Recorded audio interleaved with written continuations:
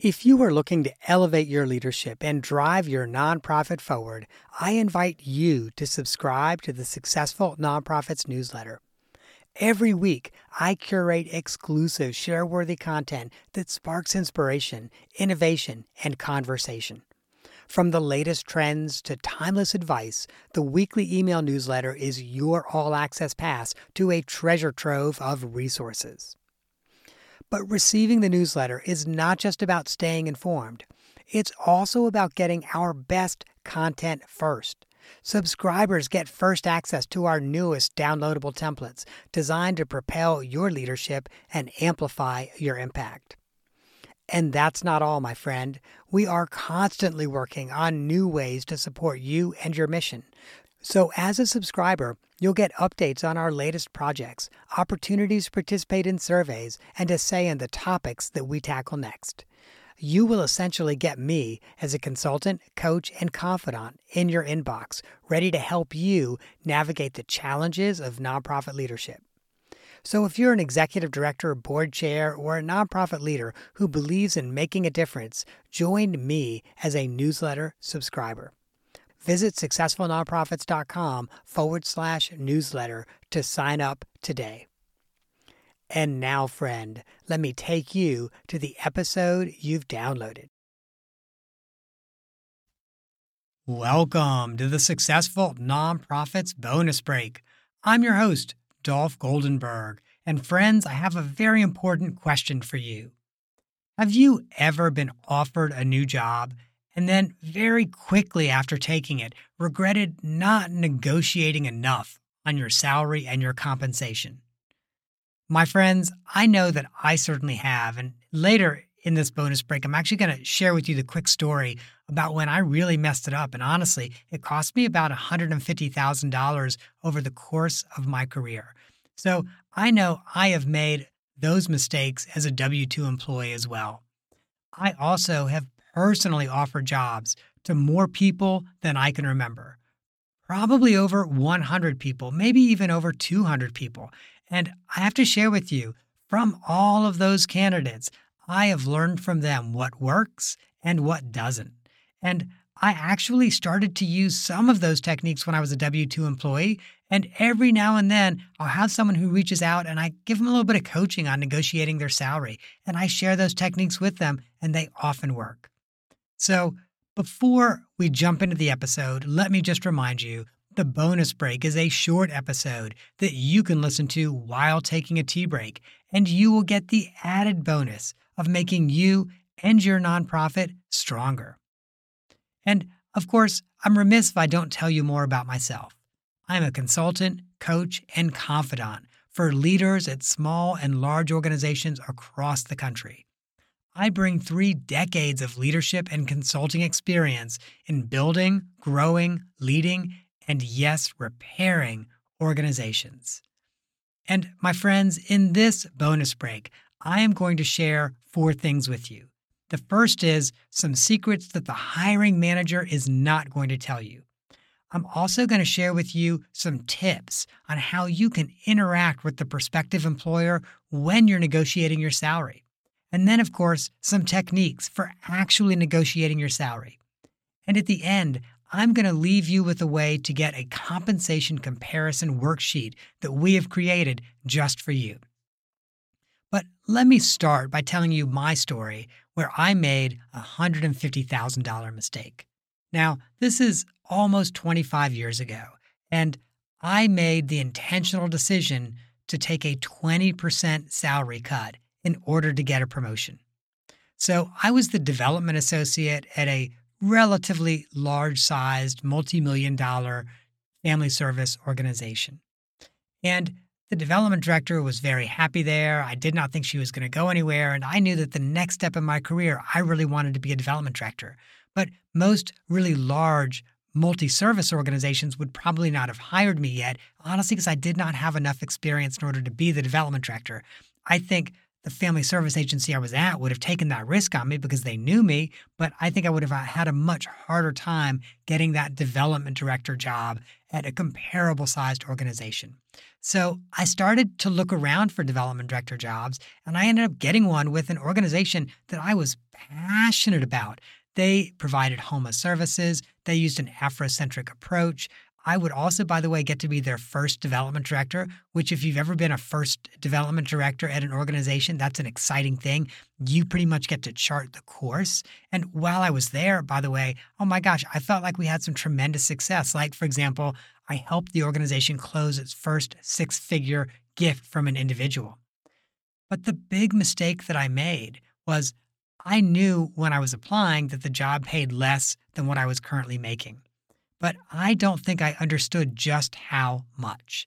So they actually offered me the job making 25% less, or offered it to me at 25% less than what I was currently making.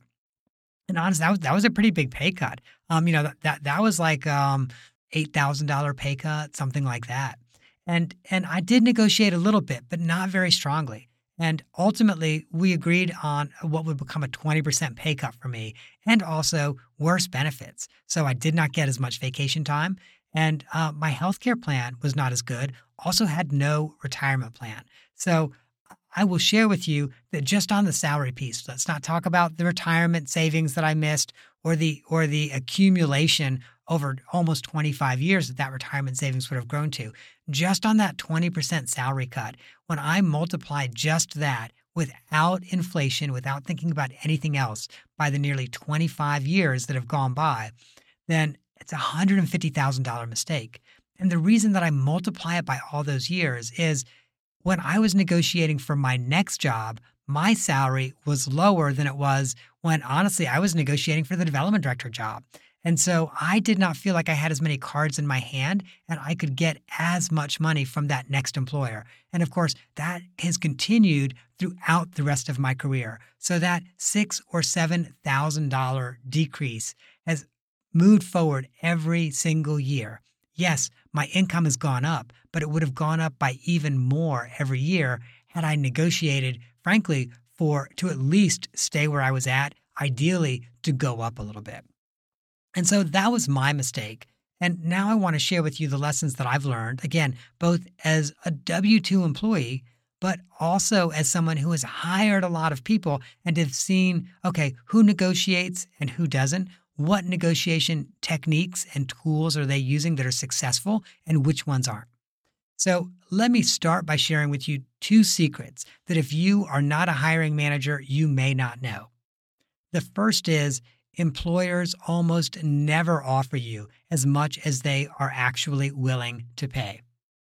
I cannot tell you how many times a hiring manager will go to their boss, sometimes the executive director, and say, okay, the range is $65,000 to $75,000, and I'd like to offer this person $74,000. And the executive director will say, I'd like for you to have more room for negotiation. Can you offer $68,000? And, if the person then just takes the job at 68, they literally are leaving money on the table. In almost every single case, the hiring manager will be willing to negotiate with you and will go up. They just start somewhere that's lower, thinking that you might want to be negotiating. The other thing I just have to make sure I share is if it is not in writing, it is not real. That's another secret that hiring managers are not going to tell you. And so, for example, as you're negotiating your salary, if a hiring manager says to you, well, we're going to be doing across-the-board salary increases in 6 months, and they're not willing to put that in the letter of hire, it's not real. Let me repeat that. If they're not willing to put it in the letter of hire, it's not real. 6 months may come and go.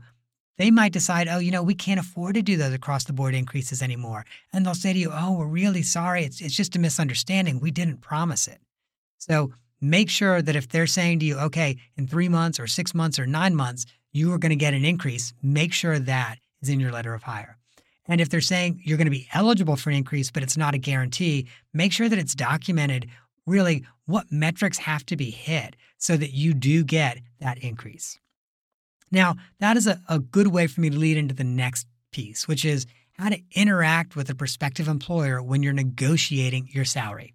I just said, hey, it's really important that you get it in writing. And sometimes that can come off sounding kind of confrontational, almost like you don't trust the organization or you don't trust the hiring manager.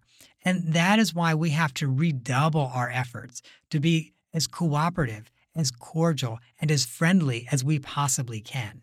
Really saying things like, I'm excited by the offer, and I definitely want to be able to say yes. Now, of course, a but comes after that, right? I think this position could be a perfect fit for me, and I just need to explore a few additional options around my compensation so that I can be certain that it's going to be a good fit for every area of my life. Again, what you're looking for is that win-win. What you don't want is to set up a confrontation where there's a win and a lose. And here's why. You don't want to lose in that scenario. I don't want you to either.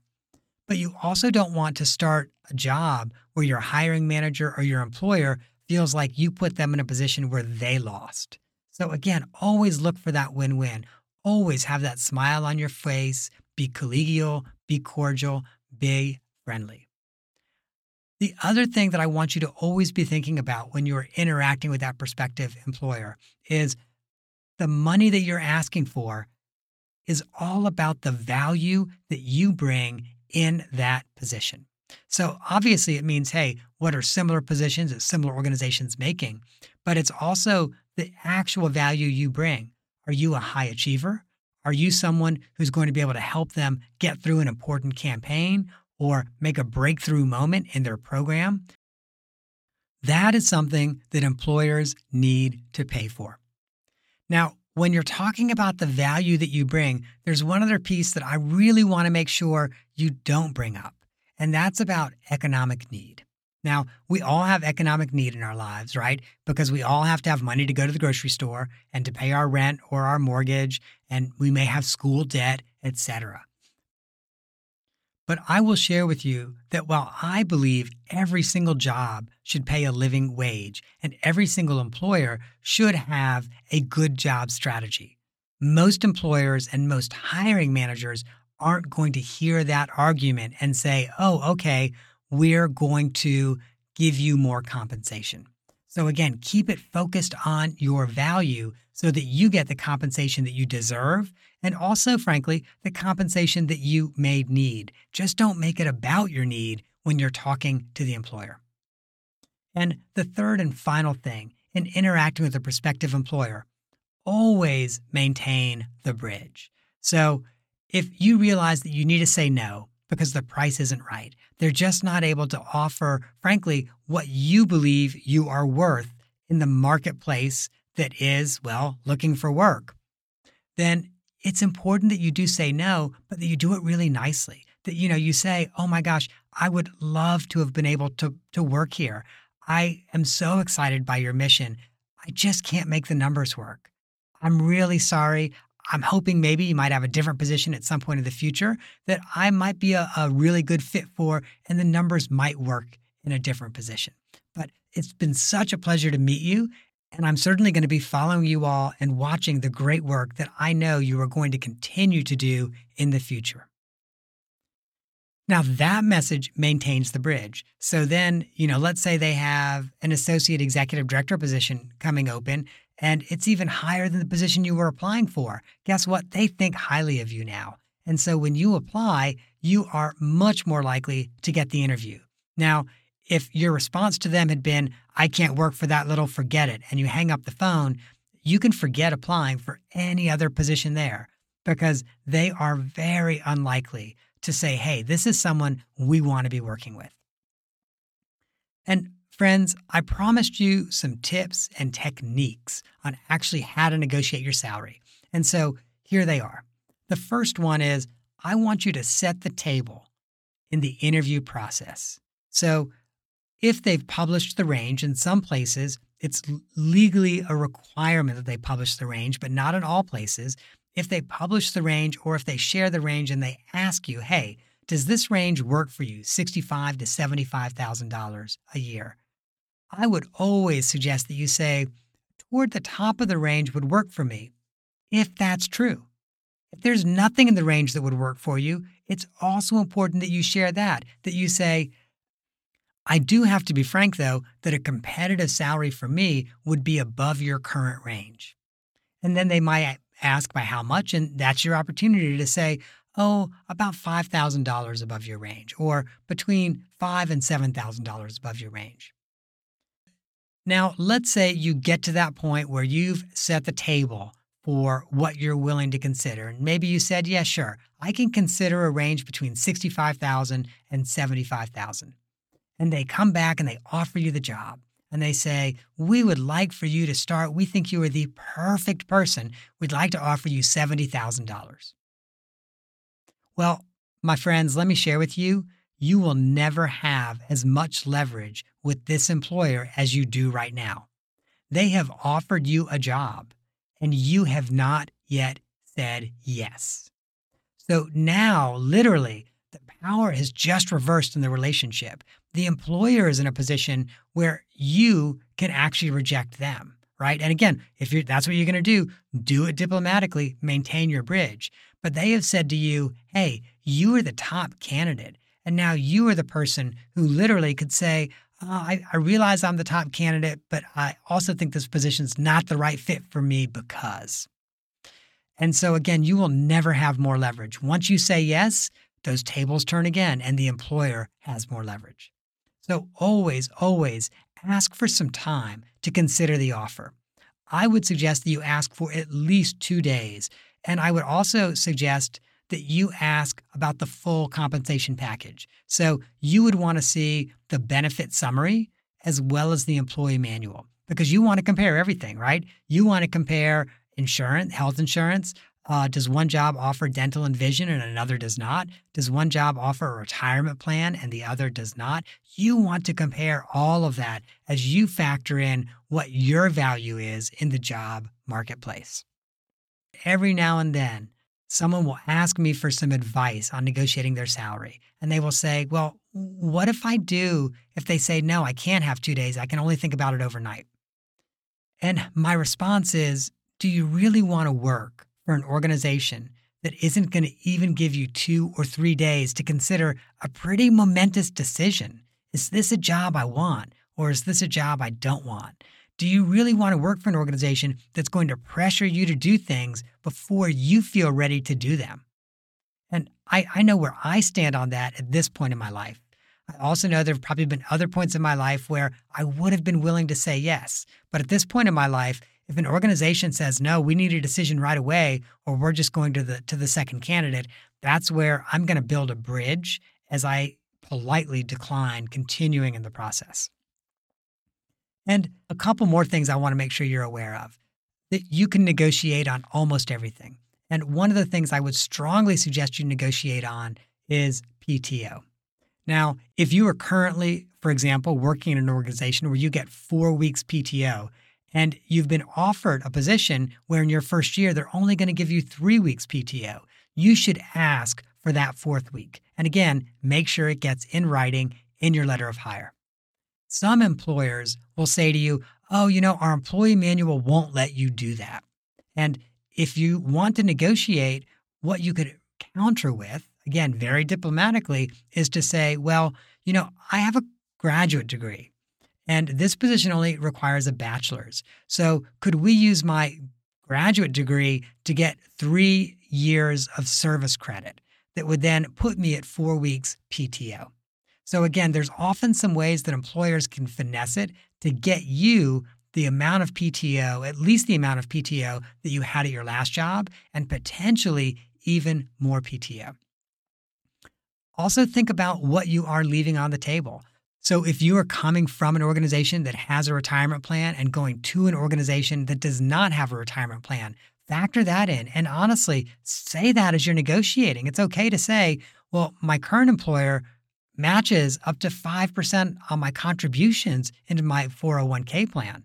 And so I would need you all to essentially increase my salary by an additional 5% because you don't have a 401k plan, and I will be putting that in an IRA. And so again, that's another way that you could absolutely be negotiating. Last point on tips for negotiation. If you need to move across the country or even to another city within your state in order to take this job, you need to ask for the full cost of moving expenses. And you also need to negotiate a start date that allows you to fully move, settle in, get kids registered for school if you need to, figure out where your grocery store is, etc., before you start that new job. So, friends, I will share with you that the secrets that hiring managers will not tell you, some of these techniques and tips for how to interact with your prospective employer, as well as just the nitty-gritty of negotiating your salary and your compensation, I know they work. I have seen candidates who use them successfully. Again, when people have reached out and asked me for advice or coaching on negotiating their salary, I've seen them use them and they work. And I've also used some of these when I negotiate as well.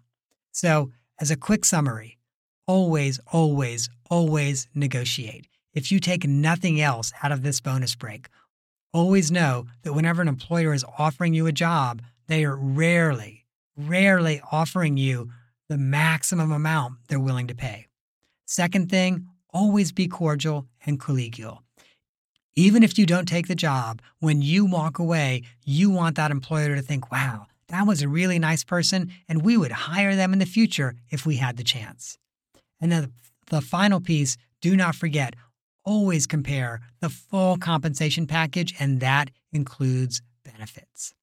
And my friends, if you go to our show notes at successfulnonprofits.com or just look at this episode in your phone, you will find a link to download the compensation comparison worksheet. It will help you when you are negotiating your next job. And I'd like to leave you with one additional final thought. Oftentimes when we're negotiating, the biggest hurdle is ourselves. And frankly, especially those of us who have chosen the nonprofit sector, we find it sometimes awkward or embarrassing or difficult to advocate for ourselves. And my friends, that is the one hurdle we all need to get over if we are going to feel good about negotiating and if we are going to get a fair amount for the value we bring to a new employer. I hope that you have found this bonus break helpful. And if you or your organization need executive coaching, are considering a strategic planning project, or are looking for someone to facilitate a board development project or board retreat, please reach out to me. I'm at dolph@successfulnonprofits.com. And also know you can always visit our show notes at successfulnonprofits.com and get the compensation comparison worksheet resource. That, friends, is our bonus break for this week. I hope you have gained some insight to help you and your nonprofit thrive. And a quick reminder that I am not an accountant nor an attorney, and neither I nor the consulting practice provide tax, legal, or accounting advice. This podcast is for informational purposes only and should not be relied on for tax, legal, or accounting advice. Please, if that is what you need, find a licensed, qualified professional in your area.